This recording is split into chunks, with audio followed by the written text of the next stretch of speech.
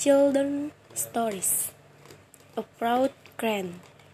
There is a crane that walks gracefully along a small river. Its long necks a big ready to catch prey in the water for breakfast.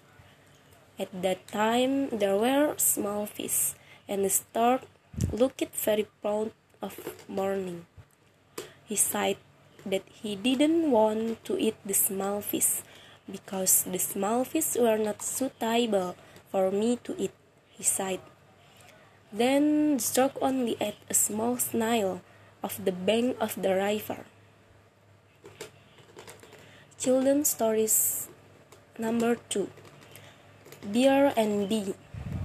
There was a bear exploring the forest in search of fruit. In the middle of his search, he found a fallen tree, where there was a beehive where honey was stored.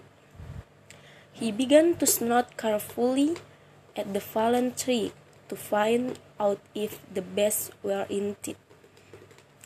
Right at the moment, the turtle bees flew home and brought a lot of honey.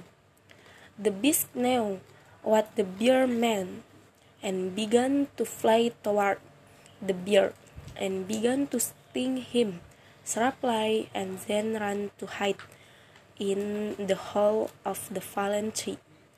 Immediately, the bear became angry and jumped over the fallen tree to escape. Clouded claws destroyed his beehive, and it made all the bees come out, then stung the bear. The bear was unfortunate and finally left the place the running will die, and could only save himself by diving into the river. Experience.